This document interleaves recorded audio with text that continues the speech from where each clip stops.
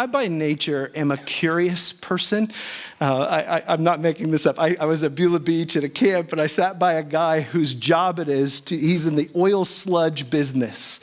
And for the next hour, I just loved the fact that I could talk to this guy. I learned so much about oil and all of the different ways that and all this. And at some moment in the conversation, he looked over at me and he said, Shawn, like usually people get bored about this like in the first few minutes.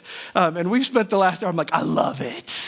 I just love to learn. Allie and I, we were celebrating our anniversary a couple of weeks ago, 22 years. Aren't you impressed? That's good. So some of you are like, you're just getting started, buddy. But best decision I ever made in my life was to marry Allie. But we were away and we were in Vermont, and some of you have experienced Ben & Jerry's ice cream. I heard there was a tour that you could take. Now, Ben & Jerry's makes, in their different factories around the world, about 1 million pints of ice cream a day. And one of the factories that we visited, we got to learn about the process and some of the nasty flavors. They had one flavor. So we got a tour, and the tour guide's walking us around, and I'm just bombarding her with questions. And one of my questions that I asked her was some of the grossest flavors that they've ever had, and she mentioned sweet potato pie ice cream. That sounds gross. She also mentioned a caramel swirl pickle ice cream, which was a thing for a day there, I guess. So as I'm bombarding our guide with questions, I hope she didn't get too annoyed by me. I asked her what's the biggest failure that ever happened at this factory? And she described a time when they tried to do a certain kind of caramel, I think it was, and it was too hot, and it went right to the bottom of all the pints. So at the bottom of every pint, there was a hockey puck worth of caramel at the bottom. I thought that was pretty funny. And I realized something about my nature that actually helps me to study God's word. And I want to give you permission in this area. One of the ways that one of my professors in seminary used to talk about studying God's word, he said it's appropriate for us when we study these experiences that happen in history or times that had taken place and other times that it's appropriate for us to bombard Scripture with questions. It's appropriate for us to put ourselves in the circumstances and to say, well, what would I feel like if I was there? What would it have been like to remember that this was a historical event that took place? And I'm guessing for some of you in this room, when we start to talk about the Advent and the experiences that surround Christmas and the excitement that surrounds it, that it's a challenge for us at times to sort through what is the fact and what is the fiction? What are the things that really took place, and what are the things that we believe because we've sung hymns about them that may or may not be true? And the questions that come up at this time of year, I'm guessing for some of us, it's really valuable. And this is a part of the series that we're going to go into, is to recognize for those of us who associate with Christ, for those of us who do the church thing, for those of us who are love the privilege of being able to study God's word together and exalt his name together in this kind of a setting, the Advent carries with it personal, intimate meaning. For others, there are questions that people have, and for some of them, the distinction between even the belief in something like Santa Claus, to say, do we believe in something that we don't know if it's true, or how does it, is that what faith means when it comes to Christmas? Is that what Christmas's meaning is? Are there people who sit in a room and just stand back and say, well, I really hope that's true? Or is it that they recognize that what has been done historically is something that's incredibly true? And this morning, as we turn our hearts to God's word, we're going to look at 2 verses. And as we study these verses, I want to give you permission that it's okay to ask the hard questions about the Bible and the events that have taken place in history, to ask why, to ask what would it have felt like to have been back in that time period in history. And some of you appreciate Max Lucado like I do. He describes those in-between spaces like this. He says, the white space between Bible verses is fertile soil for questions. One can hardly read scripture without whispering, I wonder. I love his list that he has, and I want you to think of some of your own. He says, I wonder if Eve ever ate any more fruit. I wonder if Noah slept well during storms. I wonder if Jonah liked fish. Did Moses avoid bushes? Did Jesus tell jokes? Did Peter ever try walking on water again? I like that one. What would be your questions? He goes on to say about the Bible that he describes it like this. Like the Bible is like a fence full of knotholes through which we can peek but not always get to see the whole picture. It's a scrapbook of snapshots capturing people and encounters with God. But there's nothing in Max Lucado's word that stirs more questions as does the birth of Jesus Christ. Characters appear and disappear before we can ask them anything. The innkeeper, too busy to welcome God. Did he ever learn who he turned away? The shepherds, did they ever hum that song the angels sang? The wise men who followed the star, what was it like to worship a toddler? Joseph is one that Max mentions that he'd love to talk to, and I agree with him. Can you imagine interacting with Joseph especially? I've got questions for Joseph. He says, did you ever arm wrestle with Jesus? Did Jesus ever let you win? I love that. Did you ever look up from your prayers and see Jesus listening? Whatever happened to those wise men? Whatever happened to you, Joseph? Those questions come up. And this morning, I want to give you permission. And I think this is important. I think this is really important. I want to give you permission wherever you're at in your journey with the Lord to be willing to bring to the surface in this series that we're going to go through your questions, things that you've wondered about. And for some of them, they may be things that are answerable, that there's really good answers for the questions that we have. For others of them, there may be divine mystery that associates with those questions that we have. But I think it's important for us when we consider Christmas that it's appropriate for us to ask the question, why? Why was Christmas necessary? Why did it happen when it happened? What were the events that took place? What about the supporting cast that surrounded Jesus and the incredible story of the message of hope that came? Why then? Why does this matter? Why do we celebrate this thing, Christ Mass? Why is it so essential? And I think it can boil down to a question that the Lord Jesus asked in Matthew chapter 16 when he says, who do they say that I am? And he said to his disciples, who do you say that I am? In other words, who was really in the manger on that day? As we wrestle with these questions, we're going to recognize something that is important to us. And that is, as those of us who've experienced the love of Christ personally, that our questions may be different than those who are outside of this space. And so we want to make room for a skeptic's guide to Christmas. We want to make room for people to stand back and ask their questions and recognize this simple truth. Today we're going to focus in on the wise men. Now, we're going to focus in on individuals who pursued the Lord Jesus based on things that we're not even really sure the details of what led them to follow and pursue the possibility of the King of the Jews.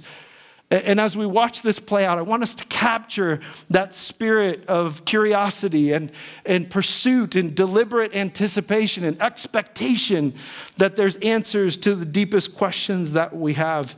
And so today I want to give you permission, and I want us to, throughout these next several weeks, be willing to do three things each time we approach these questions. The first is to have permission to be inquisitive, to ask questions, to be curious, to wrestle with it. Is this true, or did that happen, or what would that have been like? But the next one, and this is the real challenge, I think, for many of us, is to move into the mode of being informed. To do the hard work, to ask those questions, but then also to spend the time to say, well, what does God's word teach us about that truth? Are there clear answers for the questions that we have? And then the last thing that I want to focus in on this morning and throughout the series is to be intentional, that we want to be deliberate about applying the truth that we've studied and heard and recognized in Scripture in such a way that it actually impacts the way we live our life outside of this room. I believe in my heart that wise people still seek Jesus. When I went through my Ben and Jerry's tour, there was a guide that was there. And I want to recognize this morning that you and I have the privilege, those of us who've experienced Christ in our own life, that we have the potential ability to be a guide, a bit like that star that we will recognize today as we study these first few verses of chapter 2 in the book of Matthew, that the star was a guide. It helped them to identify Jesus. I think you and I have the privilege of being a guide as well to help others to understand who he truly is. So this morning, if you'll join me on this journey, I want to just take a minute and just pray that the Lord would speak to us in this series, that he'd draw names to our minds of people who may need to hear this message. And I think it's not just for them, but it's for us. And I also want to give you some space to, even in your notes, there's intentionally space on your bulletin, or for those of you who use the online version, I know on YouVersion there's a space where you can take some notes. But I want you to write down or consider the questions that you still have about Christmas, the questions about the Advent, the story of Christ, the things that you wrestle with. And our goal in this time that we have together is to address some of those. Let's pray together. Lord, we love you. I thank you that wise men still seek you. And I want to recognize the fact that we can learn from those who don't know you yet, the deliberate pursuit they have of you. I pray in our time together today that you would help us to grow in our capacity to care about and to pursue those who have deep questions about you. I pray, Lord, that you'd help us to be willing and honest intellectually to wrestle with the things that we need to in order to understand how great your true faithfulness is. We love you. In Jesus' precious name we pray. Amen.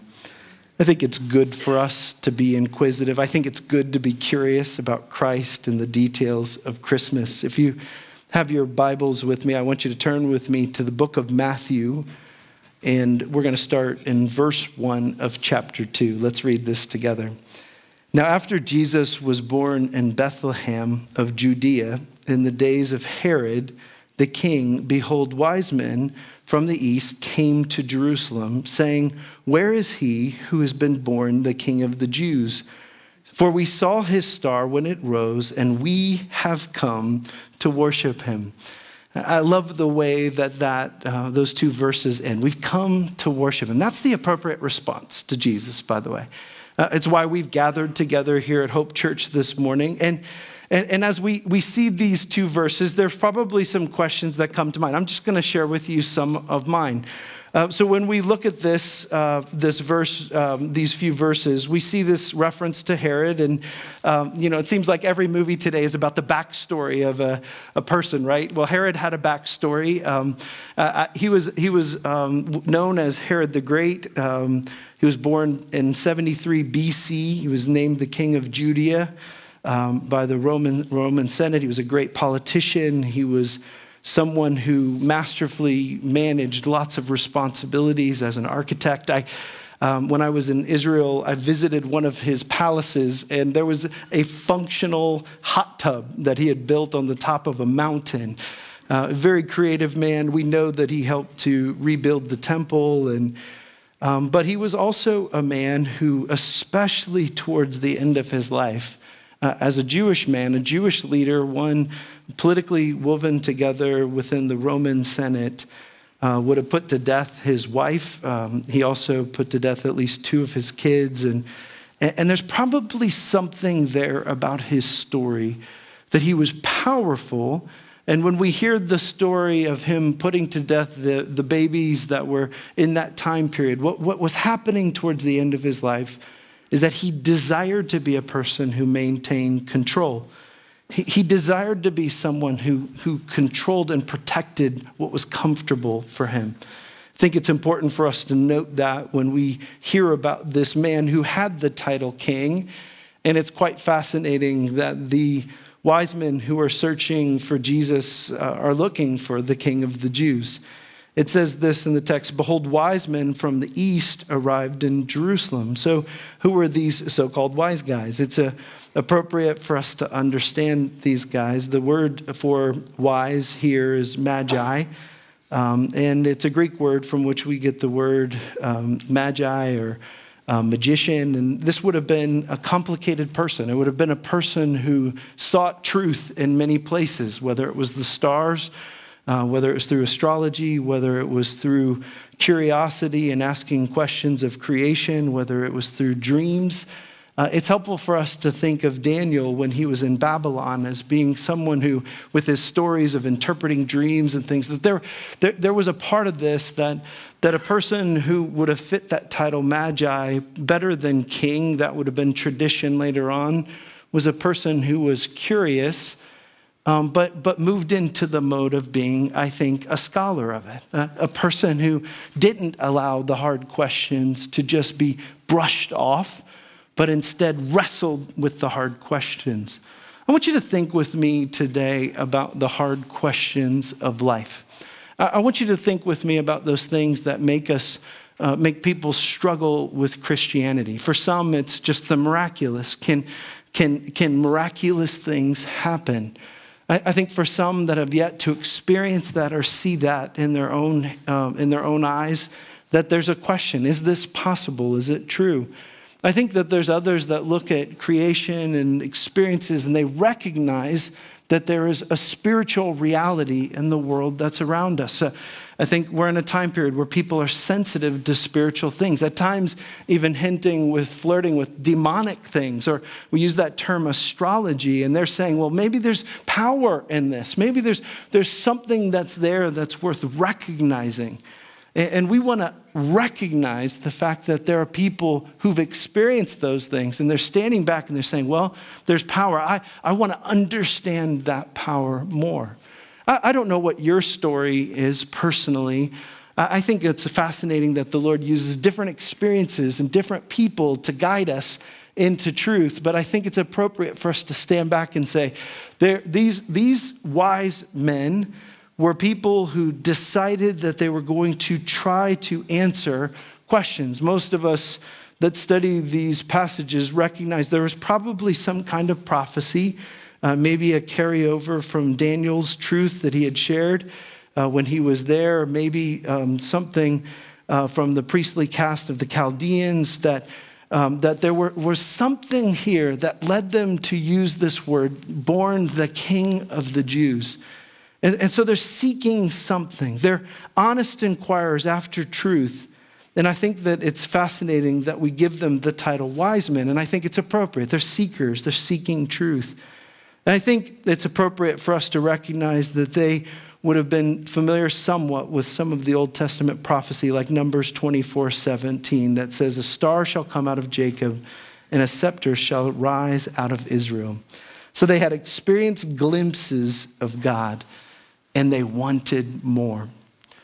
Brothers and sisters, I want to take a moment right now and just remind you of our responsibility for those of us who know Christ. That our responsibility for those who have a belief and answer to the question, well, who do you say that Jesus is? If you say that he's really your Lord, I think it's our privilege and responsibility to be people who are bold and comfortable and confident to be able to give an answer for the hope that we personally hold dear. That there's reasons why we hold our faith dear. I've shared here before that there was a book that I read as a teenager that was really meaningful for me. And it was a reference to students that were Christ-following students. And the statement was, don't check your brain at the door, was the title of it.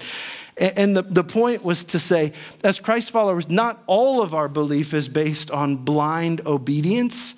But there's times when we wrestle with truth and we study and understand God's word and we inquire, and in that process we actually find great confirmation in the truth that God has given us. I think others are asking the hard questions around us, and I think it's appropriate for us to recognize that. One of my favorite authors is a retired pastor in New York by the name of Tim Keller. And some of you know, he wrote a book with the title, The Reason for God. And in that book, so Tim's experience was different than mine. He was an adult, kind of like Bob, that when he came to Christ, he recognized and used this term, intellectual hurdles that he had to wrestle with. One of them was personal hurdles that he had to wrestle with. How, when he studied the gospel, when he heard the Christmas story, when he heard the message of hope of the gospel, he had to wrestle personally with this, am I good enough for God to save me question. That's one hurdle. Tim uses that term, like the track person having to get over a hurdle in order to complete the goal.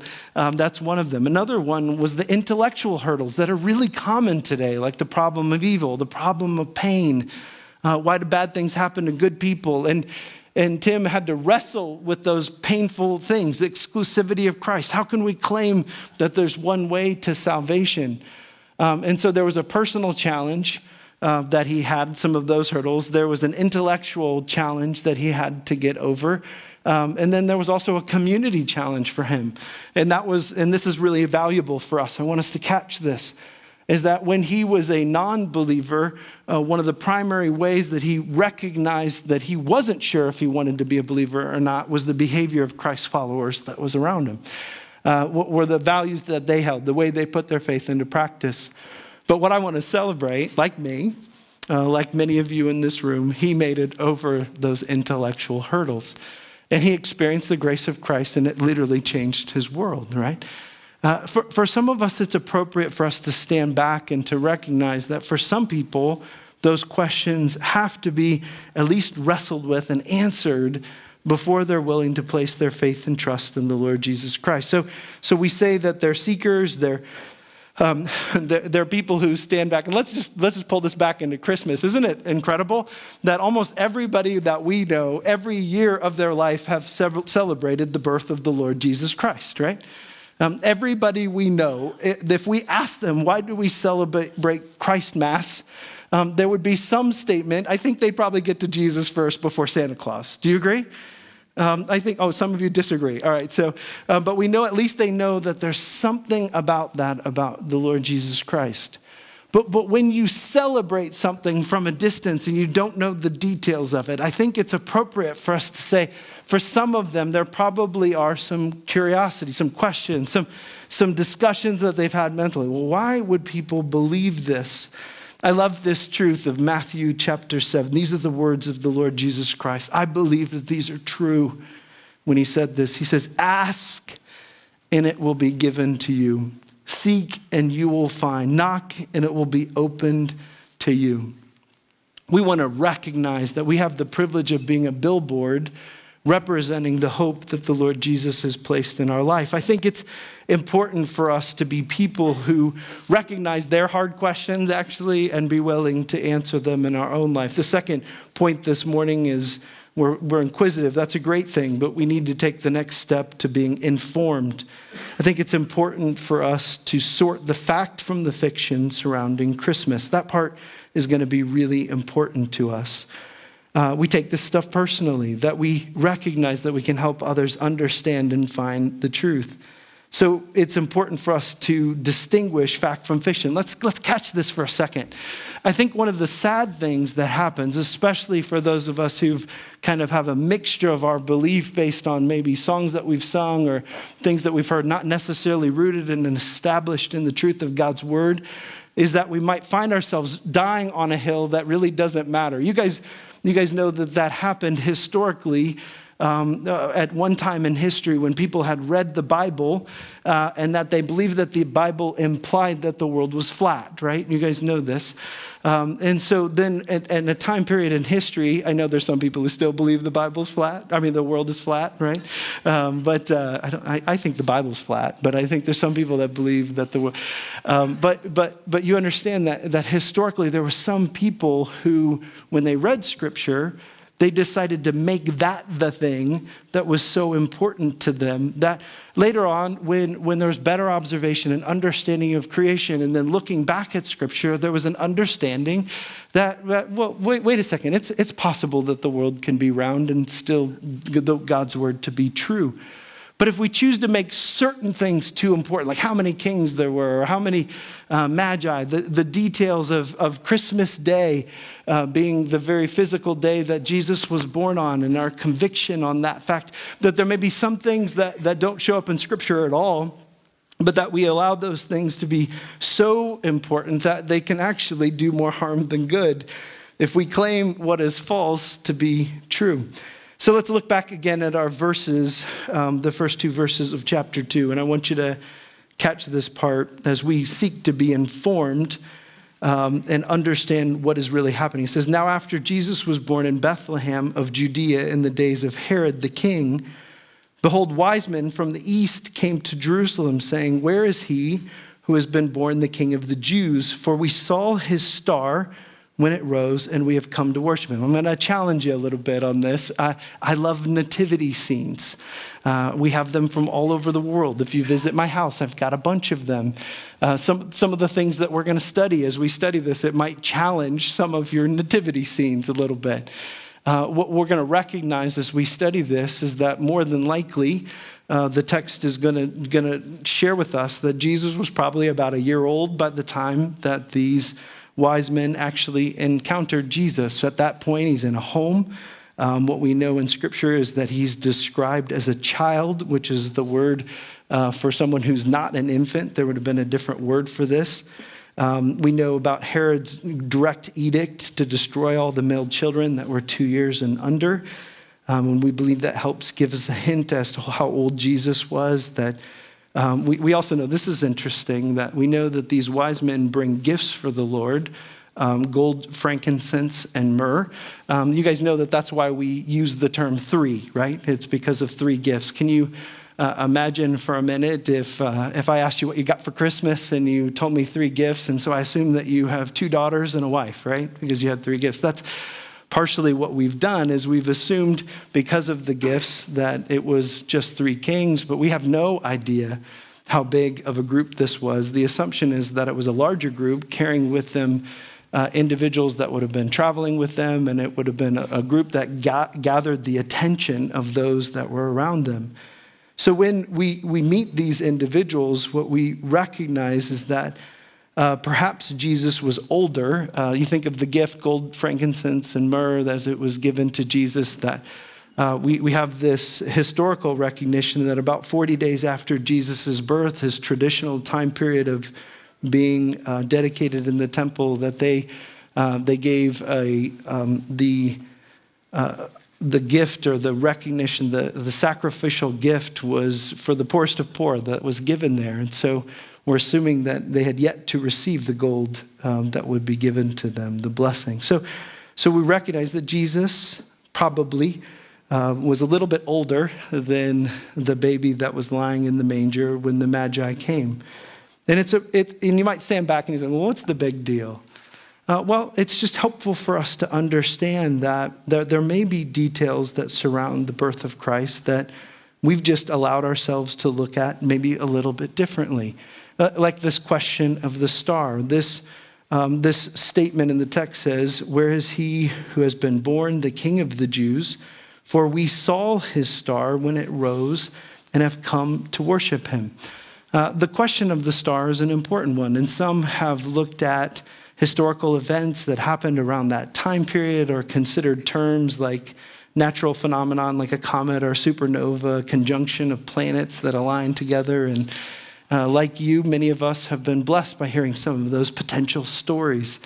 But I want to celebrate and recognize what we see in the text about this particular star is that it shows up later in the text, that it was something that was clear enough that challenged them, that helped them to travel to find the Lord Jesus Christ. And I want to catch this, and I think that it's important to note that it could have been a physical star. It could have also been an angel that was interpreted as a light. The word that's used in Greek for this term is something that helps give us some latitude in understanding this. But I want you to catch this. I want you to use your sanctified imagination with me for a second. And I want to remember the fact that back in the time of Egypt, in the time of the Exodus, that there were times when the very presence of God allowed and guided and directed people ultimately to find their salvation, their security, their provision, their protection.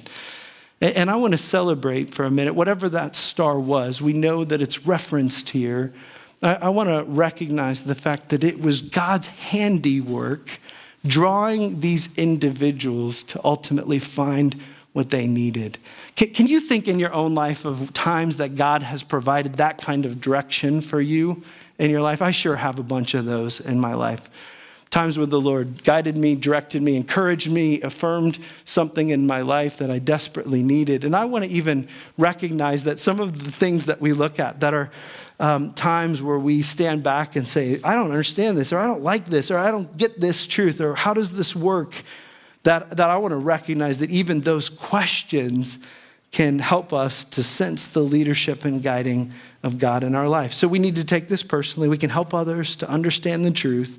And it's appropriate for us to recognize that we can do more harm than good if we claim what is false to be true. So maybe it looked a little bit different than what we expected. Popular Christian images of the Magi clash with Matthew's account. The Magi were counselors, not kings. They bore 3 gifts, but their number, which is unstated, was large enough to cause a stir in Jerusalem later in the next verse. Contrary to some of our nativity scenes, they found Jesus in a house, not at this point in a manger. And even the date of December 25th is something that is deeply in question and has more history and celebration and based on calendars, probably more so than it does about the intentional advent of the Lord Jesus Christ. So we can get hung up on the details, but what I want us to make sure that we recognize is these verses are recorded because we want to worship the fact that the Lord Jesus came to seek and to save that which was lost. Amen? That we have a Savior. And anytime we talk about Christmas, we have to keep Easter in the back of our minds. That we recognize that when Jesus came, he came as the perfect Lamb of God who would take away the sins of the world. And so this gift of Christ is always connected to the recognition that God was doing something on purpose and for a purpose to bring himself glory and honor. So this morning, I want to remind you that the third point this morning is to be intentional. It's imperative that we act in response to the truth. I love the fact that these individuals that we call Magi were pursuing and seeking Jesus at this point. They're trying to understand the truth for themselves. And I think it's appropriate for us to recognize that the truth should always spur us to action. We're not just curious.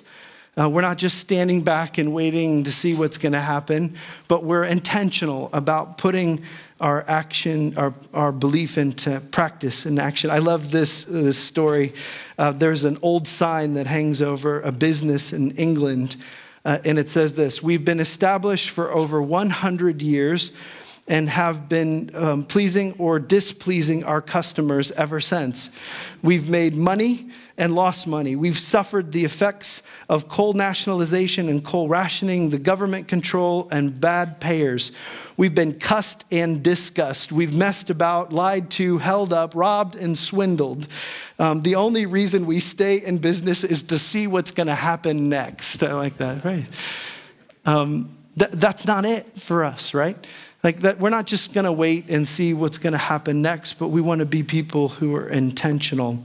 Well, some of you know the geography, regardless of how far west the wise men were coming from. It's been estimated that it's at least 800 miles away. Averaging 20 miles a day or so, the trip would have taken about 40 days. So this wasn't some light commitment by them to pursue the King of the Jews, but this was something that came at a cost. It was intentional. It was deliberate.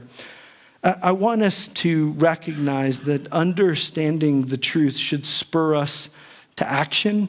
And I want to ask you to join me this morning as we pray about what God has for us as a church family, that there would be people that come to mind for you that you want to be intentional about inviting. Some of you know that there's a group that prays in between the services, and it's the time that group gathers together is just to say, Lord, give us open opportunities to share your love with our community around us. Some have taken bulletins from church and gone to people's homes and literally knocked on doors and just invited individuals to come visit.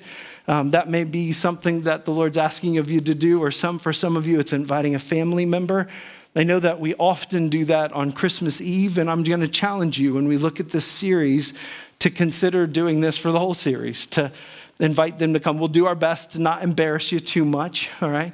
We'll do our best to try to recognize that it's okay for us to recognize that there are some things that happen in church that do require explanation. I was thinking about Wednesday night, those of you who joined us for the Lord's table here, and George Panna led us through the Lord's table. And at the end of the book of John, chapter 6, the Lord Jesus said this statement. We didn't talk about it on Wednesday night, but something similar to it. He says, unless you eat my flesh and drink my blood, then you can't enter into the kingdom of heaven. And I'm just going to go ahead and tell you that people who don't do what we do think that that sounds weird. Right? You guys know what I'm saying, right? It sounds bizarre. In fact, it was described in that day as a hard truth. It was something that required understanding and interpretation. And in the larger context, we understand that Jesus is claiming to be the bread of life, the source of living water, the hope of all people, and the gospel is right there. But we also just want to recognize the fact that there's things about church that can come across weird. And I want us to recognize that we never compromise who we are.